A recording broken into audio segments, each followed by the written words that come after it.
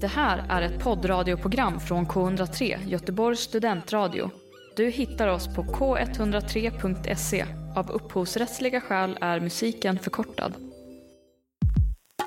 All that being a feminist means is that you believe in the equality of people, men and women. Quality of people. Well, a man can be a feminist too.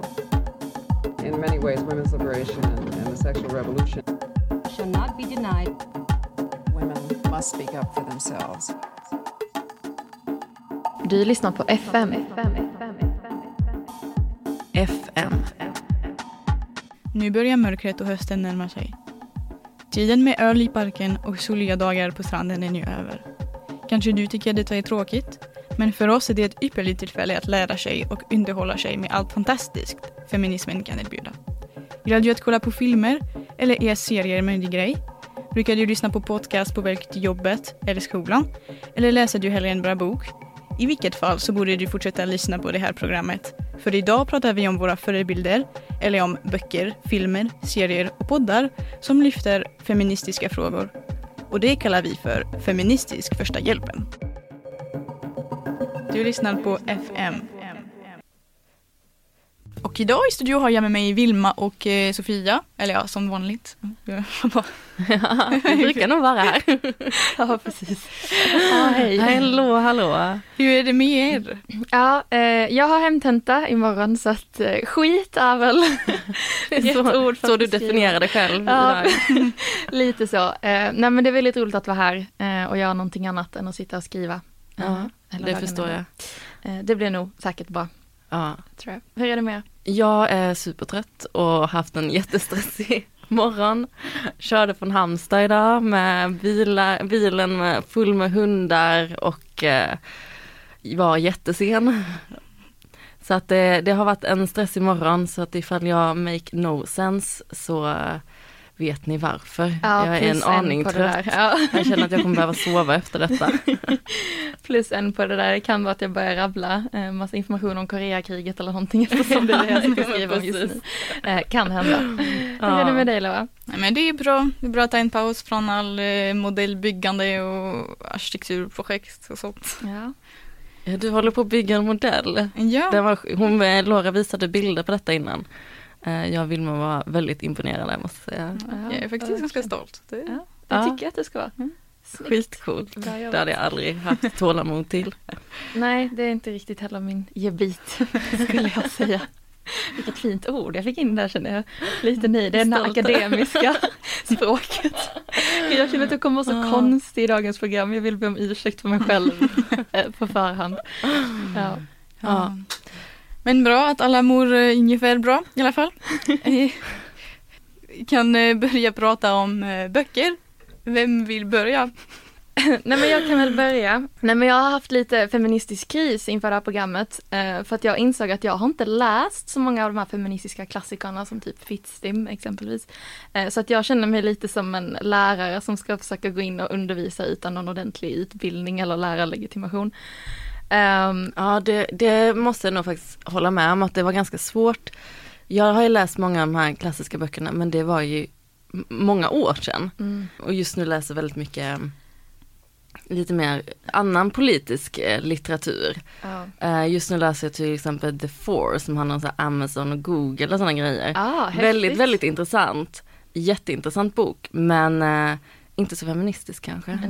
Nej. Och det är som Sapiens läste jag i somras, och det är också så här, varför kan jag inte läsa mer feministisk litteratur just nu? Ja, jag har ju en förkärlek för självbiografier, så att jag har ett par sådana som jag tänkte att jag skulle rekommendera idag. Men det handlar mer liksom om starka kvinnor, och det är ju såklart feministiskt i sig, men det är kanske inte så himla edukativt liksom om feminism. Men om vi ska gå ut lite starkt här då. Jag har bland annat läst Min historia med Michelle Obama. Jag är faktiskt inte färdig med den än, ska tilläggas. Men det tyckte jag var en väldigt bra självbiografi.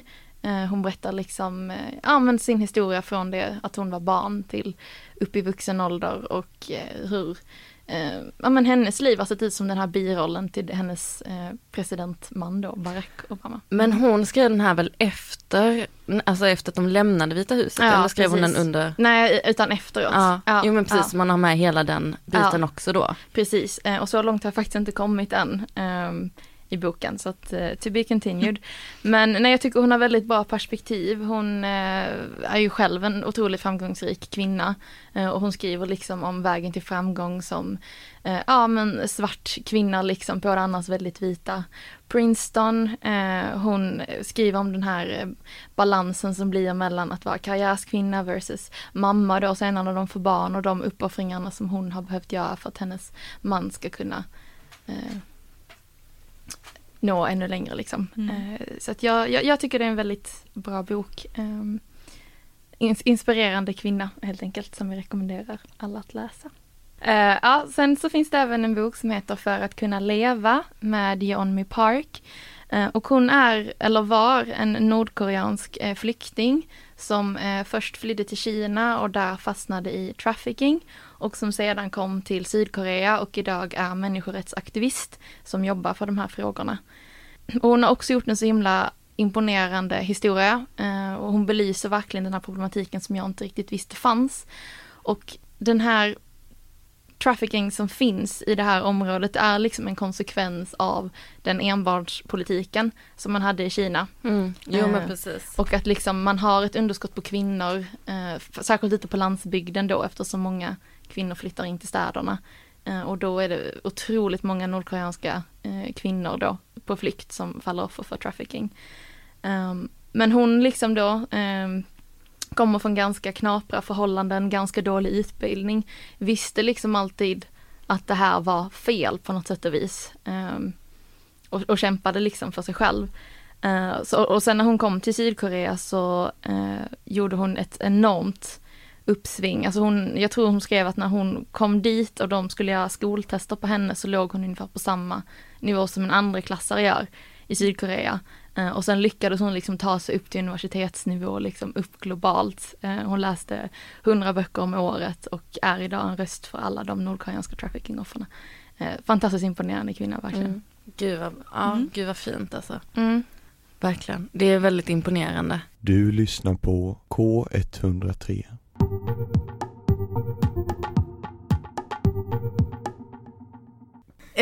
Och idag i studio så pratar vi om våra förebilder, eller liksom vi ger lite tips på vad man kan läsa eller kolla på eller lyssna på som har med feminism att göra. Och vi har pratat lite om böcker och nu ska vi gå över till filmer. Vem har en jättebra filmtips? Alltså det är ju så svårt att bara så här välja en film och tipsa om, för man har väl kollat på lite för mycket tv, film och serier i dessa coronatider, om jag ska vara ärlig, även om det var sommar. Men en film som jag tänkte på så fort vi sa att vi skulle ha detta var den här Call Me By Your Name. Och det är säkert många som har sett den. Du har inte sett den? Jag har hört talas om den. Jag vill se den. Det här var en sån film som min lilla syster bara, den här måste du se, den är så bra. Och jag tänkte att det skulle vara så här romantiskt, så här klyschigt och så här jobbigt. Och man var så här, du vet, så här, lite American. Jag bara, nej, jag vill inte se på den. Så på den och tyckte att den var jättebra. Kan du ge en kort jag tänkte jag får förklara lite vad som händer. Men det är en dramafilm från 2017 och är då regisserad av Luca Guadagnino. Ja, min italienska är fruktansvärt bra. Och den utspelar sig då på 80-talet liksom i Italien. Och handlar om en familj som där pappan jobbar som någon slags professor, som då får en student som kommer och bor hos dem en sommar. Och då ska de arbeta ihop, och den här studenten, den här amerikanska studenten och sonen blir då, eller har en relation under den här sommaren. Och det är ju någonting som är lite förbjudet också, eftersom båda är män. Och det här är 80-talet i katolska Italien, och den här amerikanska mannen kommer ju från en lite mer kristen bakgrund då, USA med sin historia och syn på homosexualitet, så kan man nog bara tänka sig. Men det är en väldigt fin film, och den är inte, det är mycket kärlek, men samtidigt som man pratar om just den här problematiken kring detta. Just det. Men är det inte den filmen där det är ganska stor åldersskillnad på de här? Det har varit lite omtvistat för att sonen bara var typ 17. Han är typ 17, ja. Så det är det definitivt. Det var inte någonting jag tänkte så jättemycket på när jag såg på filmen. Nej, hur gammal är studenten? Han är väl i 20, late 20s, mid 20s. Alltså det är nog en 5-6 år mellan dem. Eller kanske lite mer. Jag vet att jag läste om det efteråt, att det var lite omdiskuterat. Alltså jag vet inte riktigt hur man ska nysta upp i det. Nej. Men det är klart att det är svårt att det kan bli problematiskt när man är tonåring och det är stor åldersskillnad och du är med någon som är vuxen. Men jo, definitivt. Laura, har du sett något roligt som du vill rekommendera? Jag såg en film i somras som var väldigt, väldigt bra. Den heter Suffragette, utspelar sig i 1912 i England. Och det som är så fint och som gör att den filmen är liksom otroligt stark är att det har hänt på riktigt. Så det är en dramafilm, men den handlar om riktiga händelser. Och det är en historia om våld, stora uppoffringar, polisbrutalitet och ett väldigt hårt klassamhälle. Så man ser liksom kvinnor från liksom nedersta klasserna, eller egentligen alla klasser, som kämpar för att få rösträtt och som är liksom villiga att ge upp allt. För att man följer framförallt en kvinna och man ser konsekvenser som hennes engagemang i en feministisk grupp innebär. Jag har faktiskt inte sett den filmen, men jag vet att jag och en väninna satt och diskuterade den, för hon rekommenderade också den och tyckte att den var väldigt bra. Och då sa hon att den fick väldigt lite screening time på bio och fick väldigt lite tid i media generellt, även om det är en väldigt viktig och väldigt politisk film.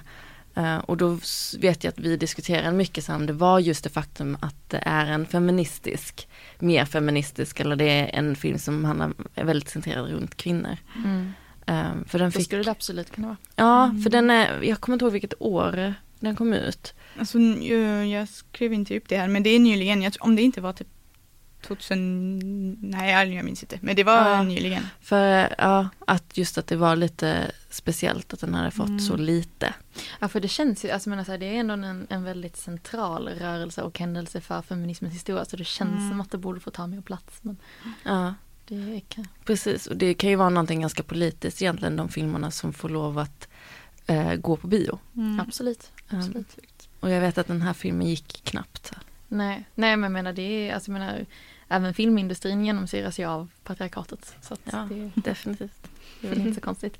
Men om vi får bygga vidare då på den patriarkala filmindustrin, så skulle jag snarare vilja lyfta en film som jag inte rekommenderar, eller som snarare väckte ganska mycket känslor, om vi vänder på kakan här nu. Jag var och såg den här filmen After We Collided på bio för kanske 3 veckor sedan, någonting sånt där. Det är den andra filmen i After-serien då, som var skriven av Anna Todd. Det började som en fanfiction på Harry Styles och har sedan utvecklats till att bli både böcker och filmer. Och nu har jag inte sett ettan, så att jag hoppar ju bara rakt in i handlingen på film 2. Men det är en sån här klassisk kärlekshistoria mellan the good girl Tessa då, som hon heter, och bad boyen Hardin, som liksom dricker mycket alkohol, har väldigt mycket problem med aggressioner, är en väldigt kontrollerande kille, och detta liksom då romantiseras.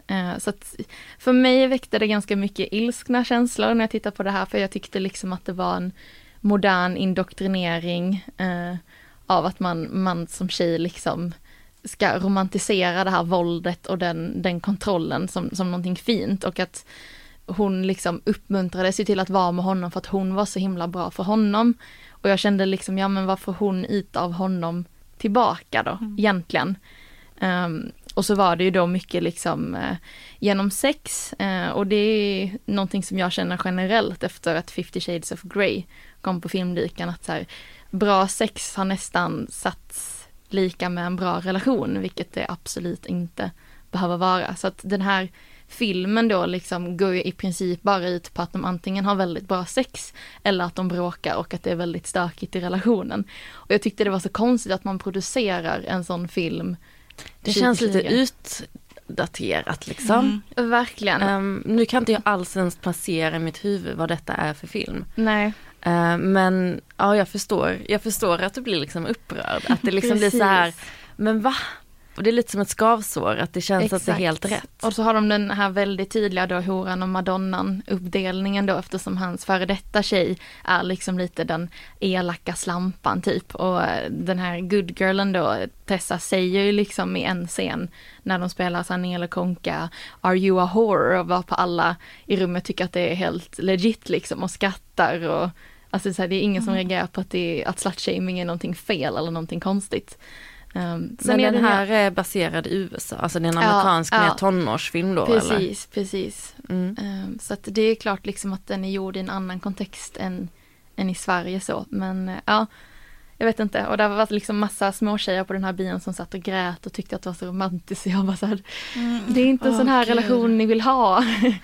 Det känns lite som när alla var inne på Twilight. Ja. Och det var också, men det är också en jättekonstig. Ja, eller 50 Shades of Grey. Verkligen så här. Och det är väldigt, alltså de filmerna, det är alltid en väldigt stark, lite aggressiv man och den här kvinnan som typ är väldigt svag och liksom lite ska ta hand om, alltså gud ja. Jag tänker liksom att det fostrar ju bara tjejer in i dåliga relationer och normaliserar. Ja, men också syn på vad hur en relation ska se ut. Vi lever ändå i en ganska romantiserad tid. Och mycket av våra tankar och åsikter just runt kärlek, för det är ju någonting vi nästan aldrig diskuterar i skolan eller sådana grejer. Vi diskuterar kanske sex, men inte kärleken som kommer vid. Vi lär oss det på film och serier eller i böcker. Absolut. Och då det blir väldigt skevt när det är en sån här film som liksom produceras också till en väldigt ung crowd. Och den här synen på just kärlek.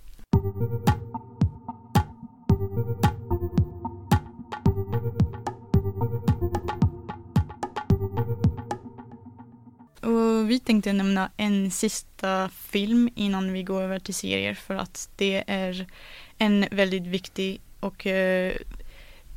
viktig film, och vi alla tre var överens om att den borde tas upp.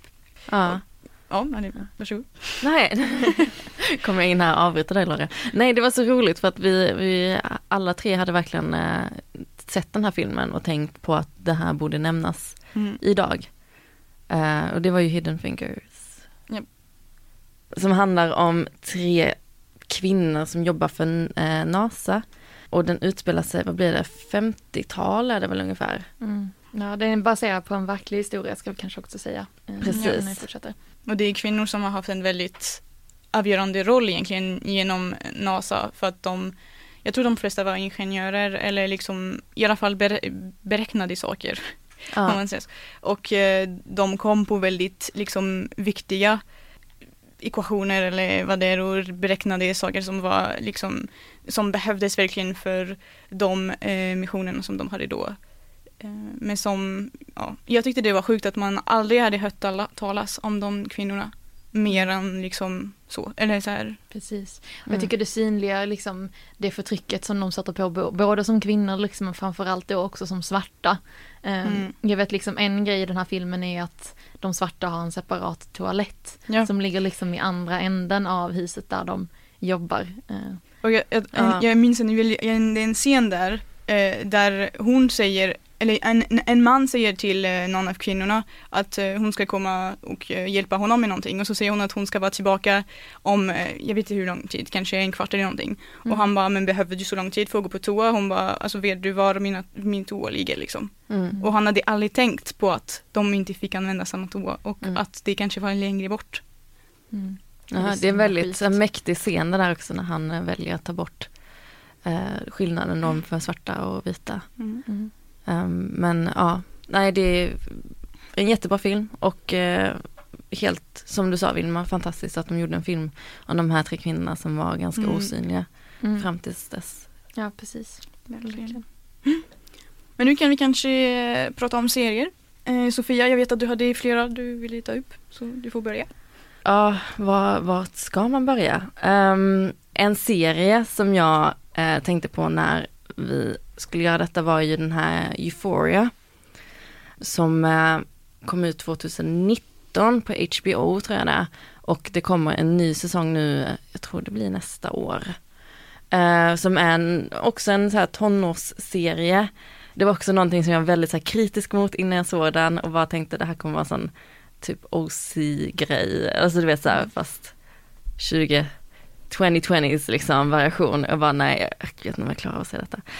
Det var det verkligen inte. Det är väldigt mycket det är väldigt mycket känslor, det är väldigt mycket definitivt mycket drama, men också pratar väldigt mycket om drogmissbruk, alkoholmissbruk. Väldigt extrem kan man tycka. Jag vet att jag själv har ju gått på gymnasiet och var inte så här vad jag kommer ihåg. Det var, så att den kan ju kännas väldigt extrem men väldigt intressant. Så det var väl en serie som jag definitivt kan rekommendera. Spännande. Jag har inte hört så mycket om den innan så att det här får jag kanske lägga till på min lista. Ja, jag sträcksåg den. Jag var så här, jag började på 1 och sen så gick jag nog inte la mig för jag hade sett klart den. Okej. Så det var liksom, det blev en sån. Men ja, de tar upp så himla många olika perspektiv och allt ifrån det här med transperspektiv, det här till att äldre män som har sex med unga pojkar och droger. Alltså det är en väldigt... det låter som en ganska tung serie. Det är en väldigt tung serie, väldigt, väldigt tung serie.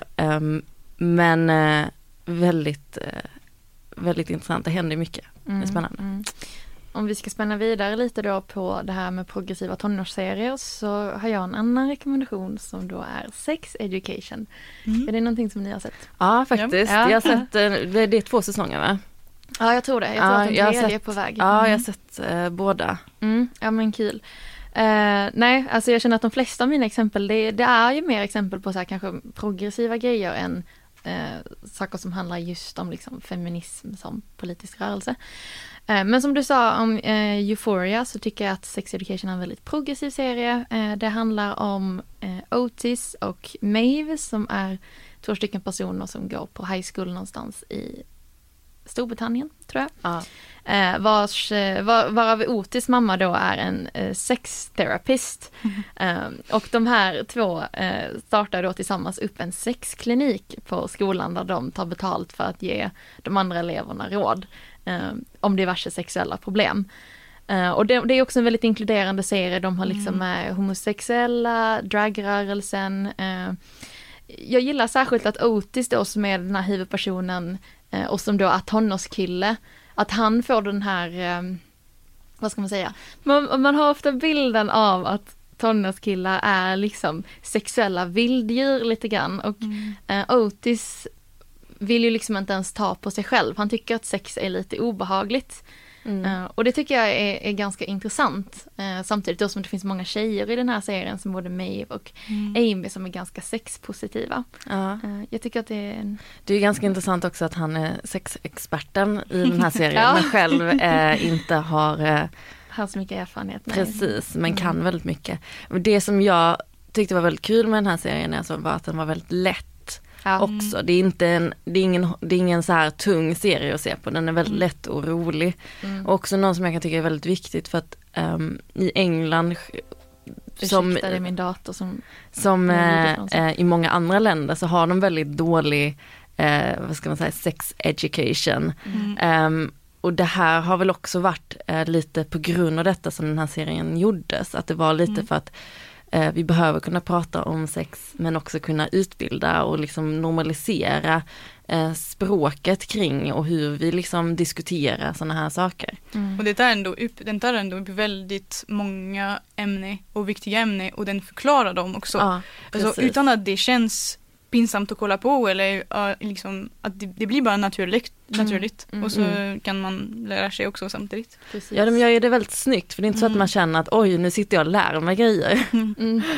Även om man kunde mycket av detta innan. Men jag kan tänka mig som tonåring att det är liksom ändå, de är väldigt duktiga på att presentera de här problemen utan att det känns som att man sitter i en föreläsningssal. Nej. Precis, och ska man jämföra då den här serien med filmen After We Collided, som jag snackade om innan, som jag tyckte verkligen hade den här typiska hora Madonna-uppdelningen, så tycker jag verkligen att det också är bra att man har gjort Maeve då, som är den andra huvudpersonen, som har ett ganska så här, dåligt rykte för att ligga runt, att hon samtidigt också får vara den smarta eleven i skolan, för att det är en kombination som man sällan liksom ser.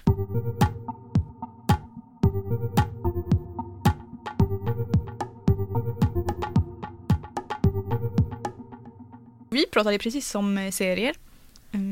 Ja. Och jag tänker att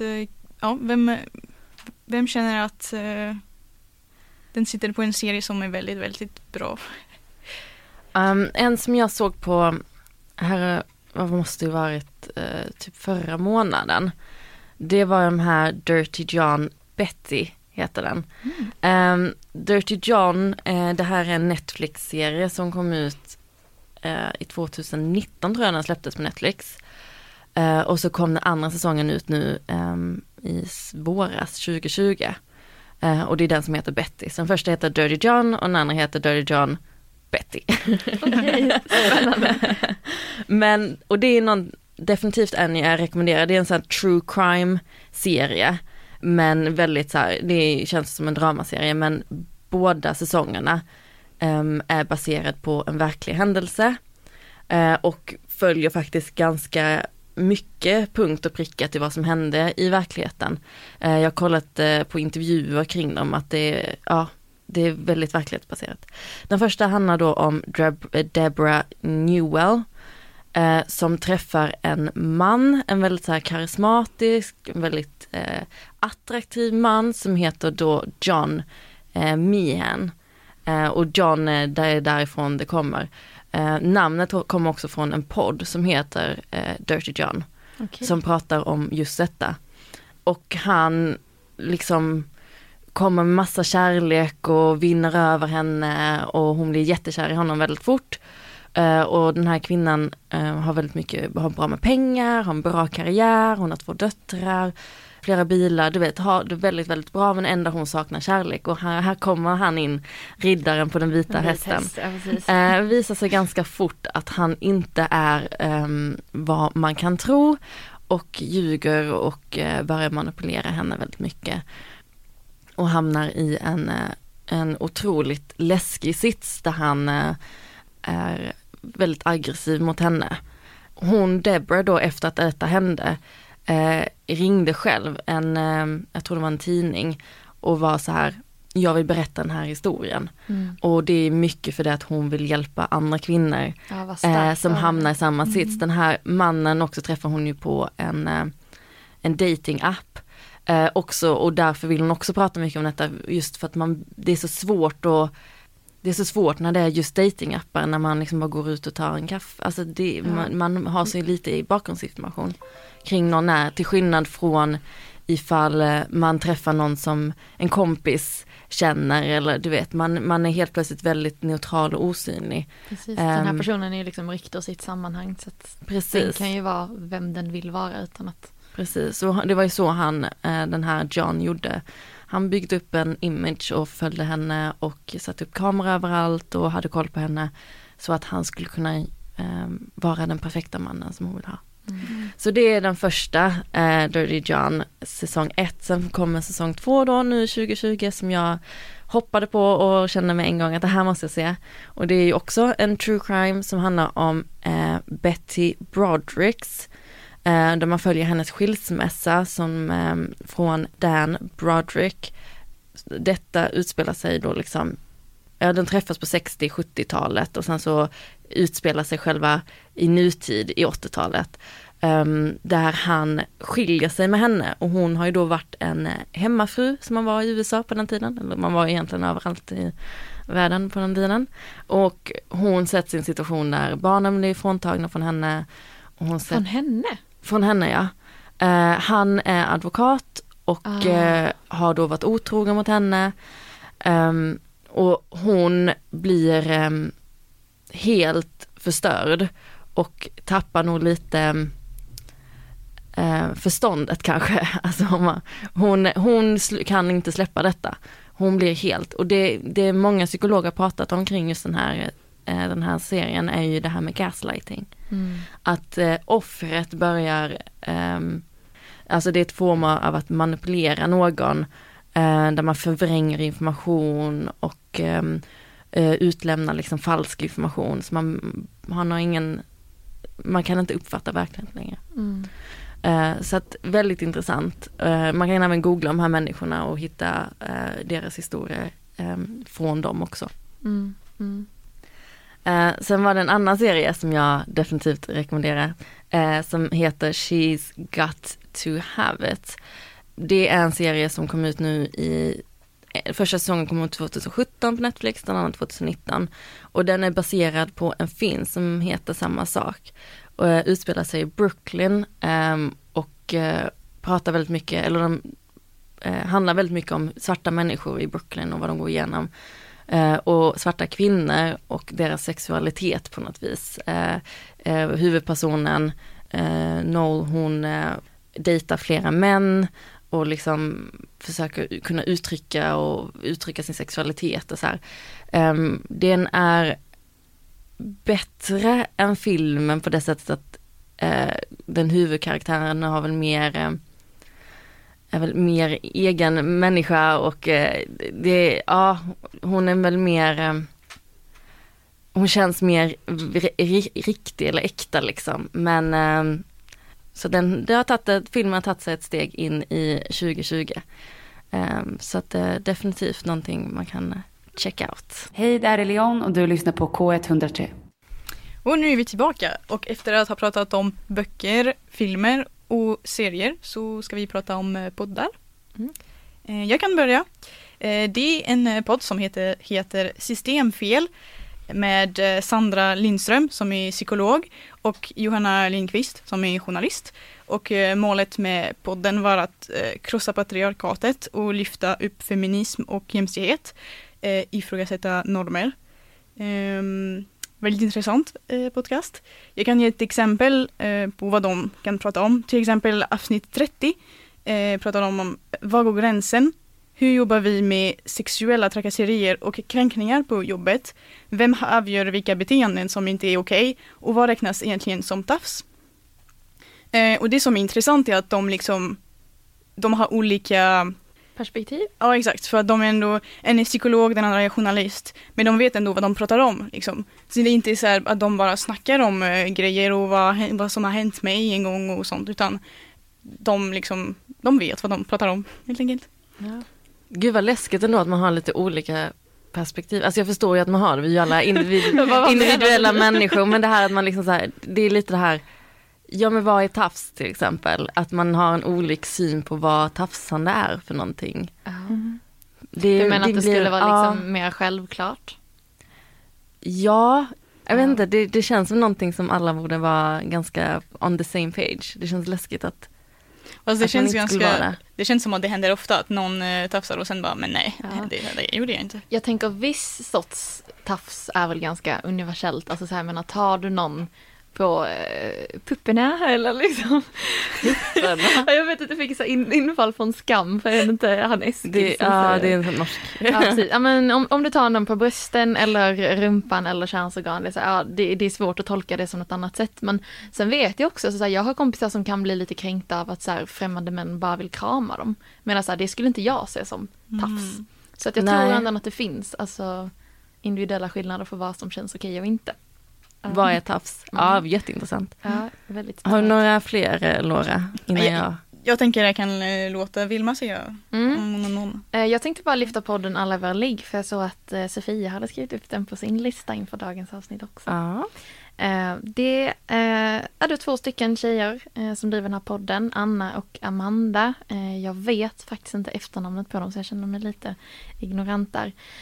Men i alla fall, Anna och Amanda är 2 stycken tjejer som är väldigt frispråkiga kring sex, så att de berättar om sina sexuella upplevelser och åtminstone till en början, jag har följt den här podden ett ganska bra tag, så hade de ju med gamla ligg som gäster och diskuterade liksom olika saker.